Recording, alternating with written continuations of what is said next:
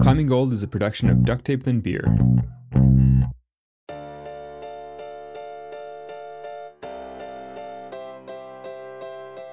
Hey everyone, a few weeks ago we talked with author and international bestseller Michelle Wucker about how humans take risk. She's written 2 books on risk, You Are What You Risk and The Gray Rhino, and they both influence how we've thought about putting this season together. You Are What You Risk introduces a couple key concepts that we found particularly applicable to climbing.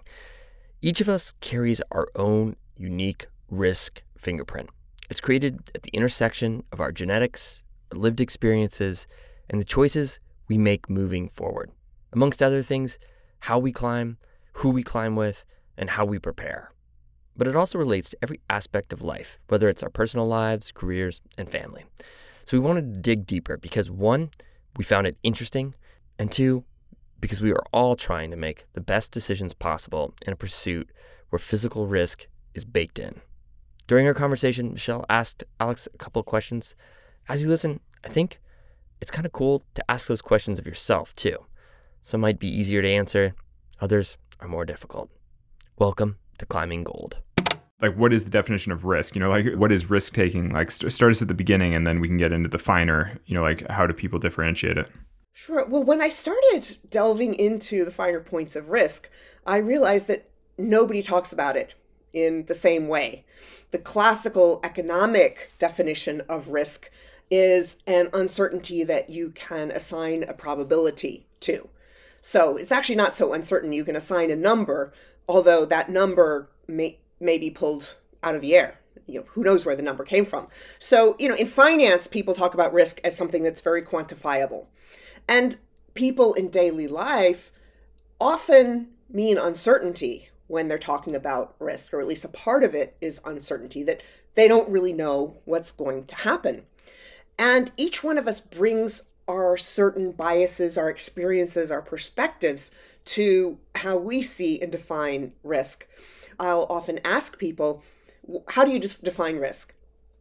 And some people will say something negative around, danger, peril, loss. And other people will talk about, opportunity, adventure, gambling. And it depends on the industry because people in very different professions have different biases that they bring to risk. So for some people, risk is a chance to get something you want. For other people, it's the possibility of losing something. And people don't often think about it enough as something that depends. A risk can be something good. It can be something bad. A risk is making a choice when you don't really know how things are going to turn out. And each one of us makes 35,000, give or take, choices every single day, which means 35,000 risks every day. But how often do we take a serious look at what risk means to each one of us, how we make the risk choices that we do, and what that says about us to the people around us? And so what prompted you to write The Gray Rhino? And what actually, and backing up, what is the Gray Rhino? So the Gray Rhino is a metaphor to get us to pay fresh attention to the big, obvious risks around us. The obvious things that we often neglect because they're so obvious. And I created it really to help people to make an emotional connection with the big, scary dangers coming at them. So you think of the rhino, big, 2 tons with the horn. And it's gray because, interestingly, as you might have noticed, all rhinos are gray, but there's no species called the gray rhino. There's the black rhino, which is gray, and there's the white rhino, which is gray. I'm like, that just blew my mind. I'm like, having seen rhinos in nature, I'm like, you're right, they are all gray rhinos. So it seemed to me to be a great way to point out that we're not really as good at dealing with obvious things as we might think we are. I have a lot of friends now who have died in the mountains who consider themselves very cautious and said that they're not risk takers and said that they're doing everything well. And with several of them, you could say oh, it was a freak thing, this crazy thing happened. But, when enough people die that way, you're like, it probably isn't a freak thing. It probably is a little bit more of a a systemic, call it what you will, but it's like basically it seems like there's a huge blind spot in evaluating your own risk fingerprint because particularly in the climbing community, I mean, everybody thinks they're doing it right. Everybody thinks they're being safe and cautious, and yet clearly not everybody is because it doesn't always work out that well. So, I mean, it seems like the crux of all of this is actually understanding yourself well enough. So like, how does one evaluate their own risk fingerprint? Well, what's the biggest risk you've ever taken? I have no idea. I mean, I've taken so many. I mean, it depends how you define it. Like a risk that leads you closest to death, or the thing that seems like the biggest.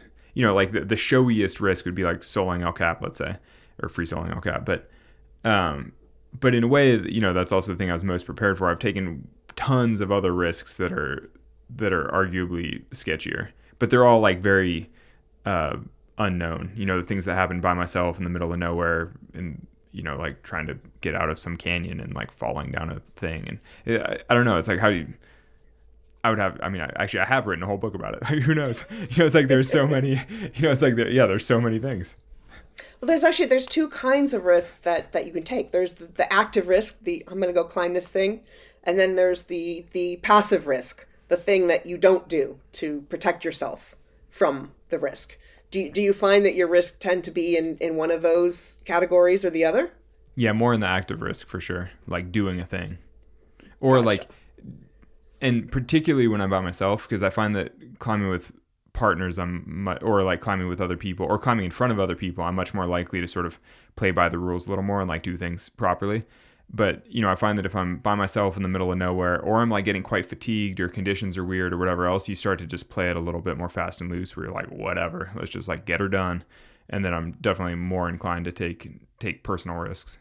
It's also important to ask what kind of risks you've taken in different parts of your life. So obviously this sort of, safety and, recreation part of your life and career part of your life, you've taken certain risks. But what about in other areas, say finance, health, relationships?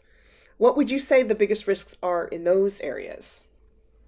I wouldn't say I've taken that many risks in other ways. I save for retirement. I have no debt. I'm stay in like stable long-term relationships. It's all pretty non-risky in the rest of life. And I never drink or do drugs. I've like basically like no. Yeah, I don't know. I'd say very risk averse in the rest of life. I've never gambled because I think it's totally stupid. Things like that.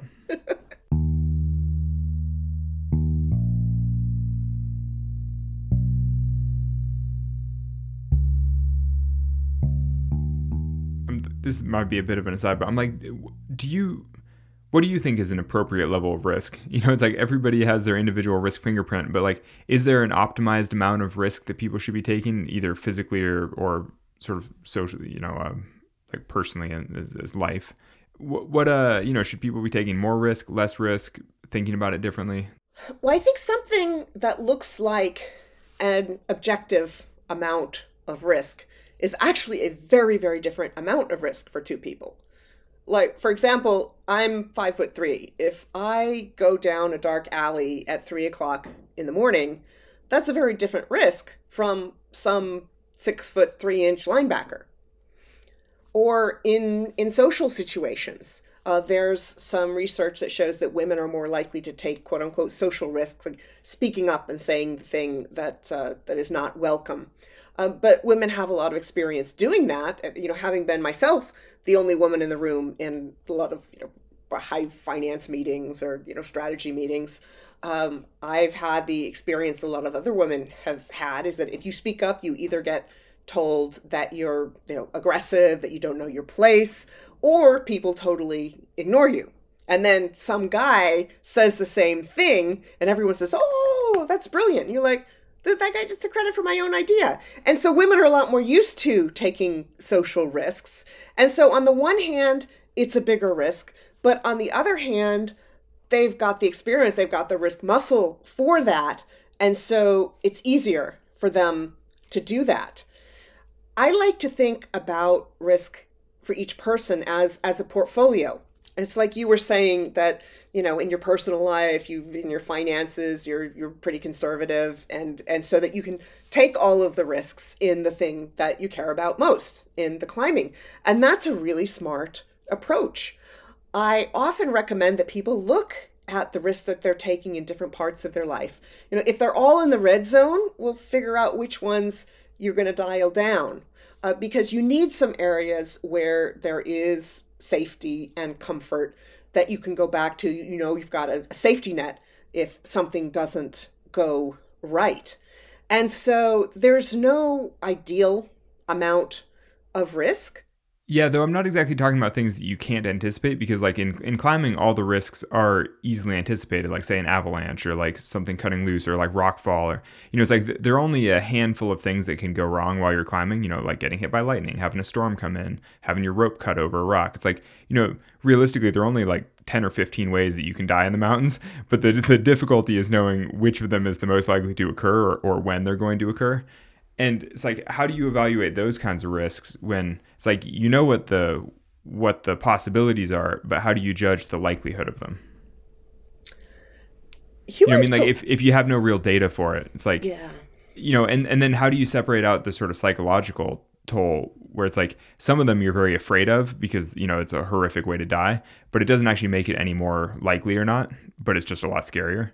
It's like, how do you separate out that psychological toll when you're trying to objectively evaluate risk?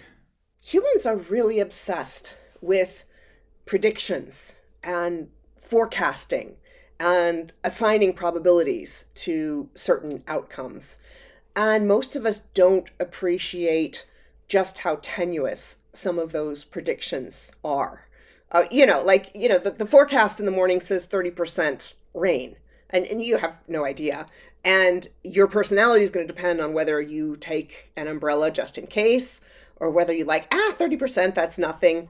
It's less important to predict and accurately assign a probability to something than it is to have thought about how you're going to respond and practiced how you're going to respond. If you've only got a dozen or so possibilities in front of you, you want to have run scenarios for all of those and thought through ahead of time, what you might do, so that you've got some options that you can pull very quickly out of your brain when any of those happens. Because as far as something actually happening or not, our ability to predict is really questionable. Where probability can be helpful is if you've got to choose among a bunch of options, you've only got so much time to prepare for. You can look at the numbers of people who've died by lightning or by this or by that, and you can ask yourself, okay, is there anything I could do about it? There's not as much you can do about lightning if you're out there and there's no place to seek cover. So look at the probability of something. You look at the likelihood that you can do something about it. And then you can sort of narrow your list and focus on the things that are the most probable and the most impactful, or the combination of those. So it's a way of prioritizing if you've got limited preparation time. Yeah, that makes sense. Focus on the things that you can control. Yeah, it's interesting because almost every risk we take in climbing is a gray rhino. Like I said, there are only a handful of them. You can quantify them, like, what they are. It's like, it's like basically they're all gray rhinos, and yet tons of climbers still die every year.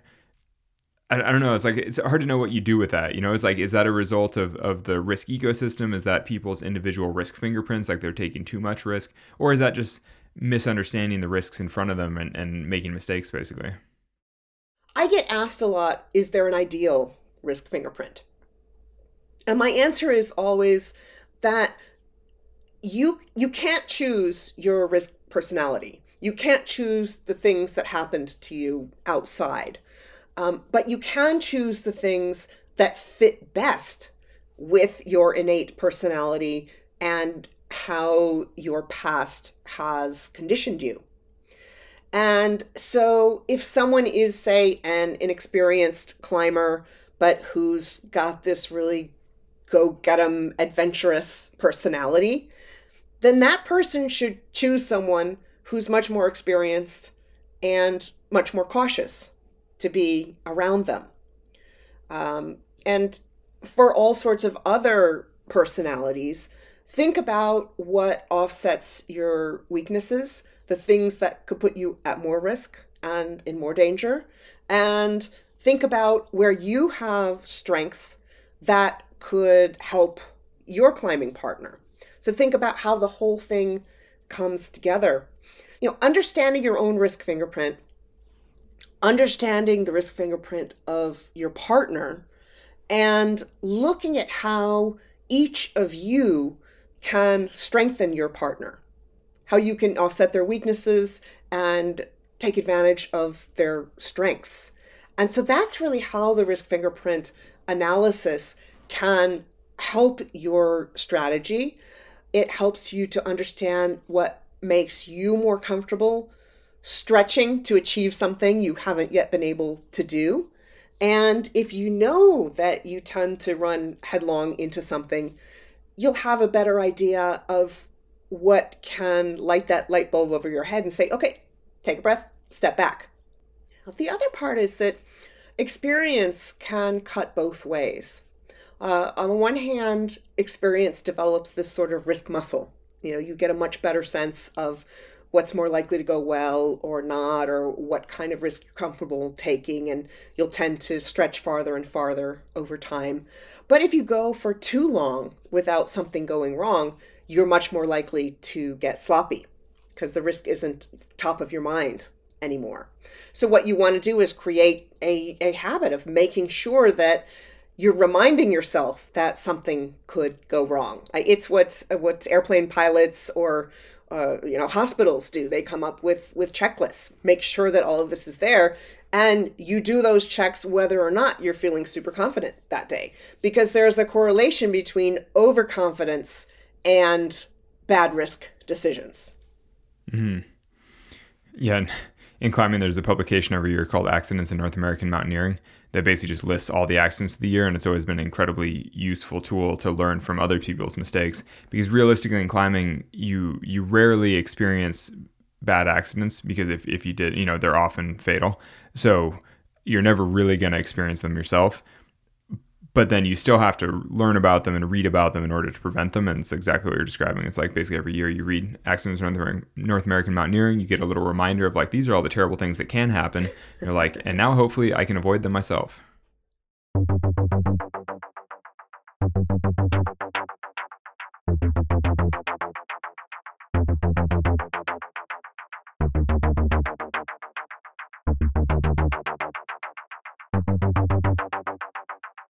Michelle, where does failure fit into all this? You obviously have to live through an experience to learn from it, but generally speaking, what does failure teach us about the risks we take?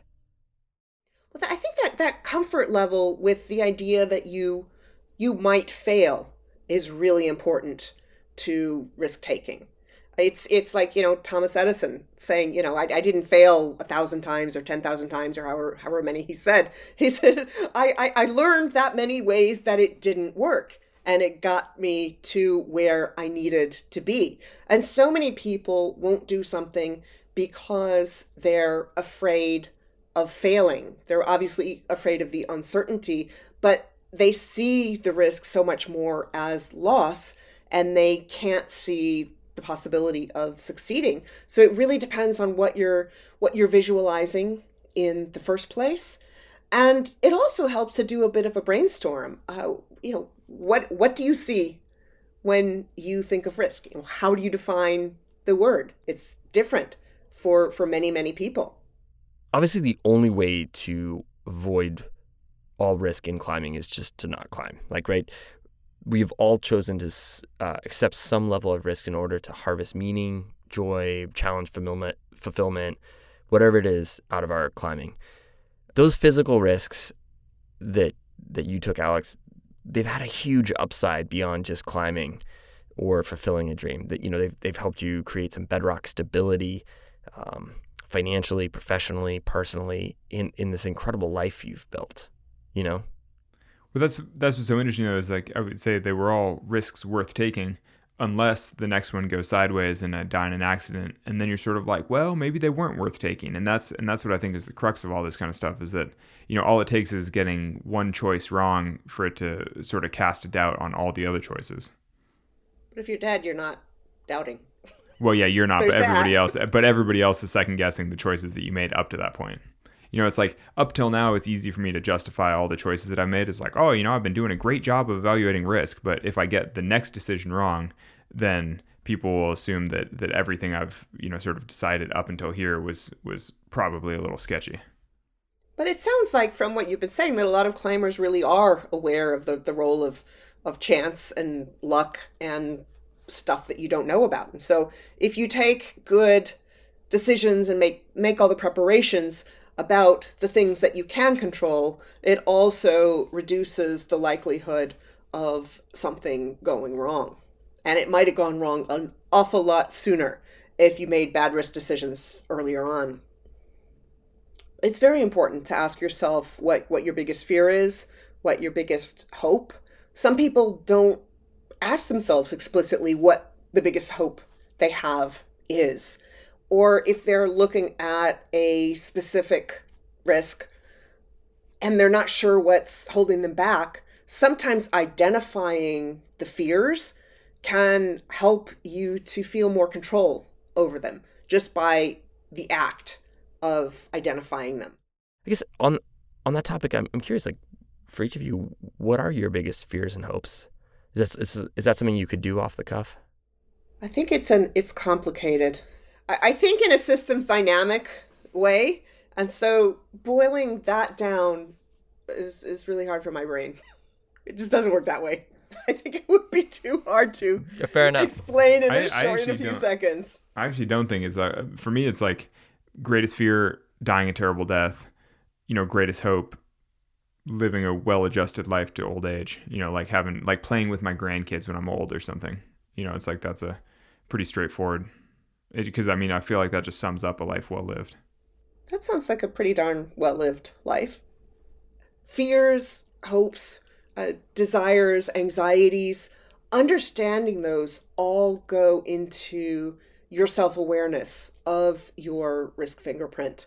And the more self-aware you are, the more control you'll feel over the risks that you take, and you'll hopefully end up taking better decisions.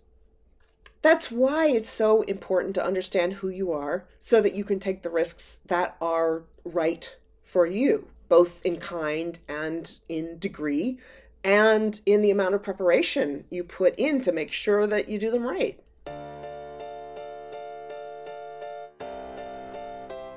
Thanks for listening. We'll be back next week with a full-length episode.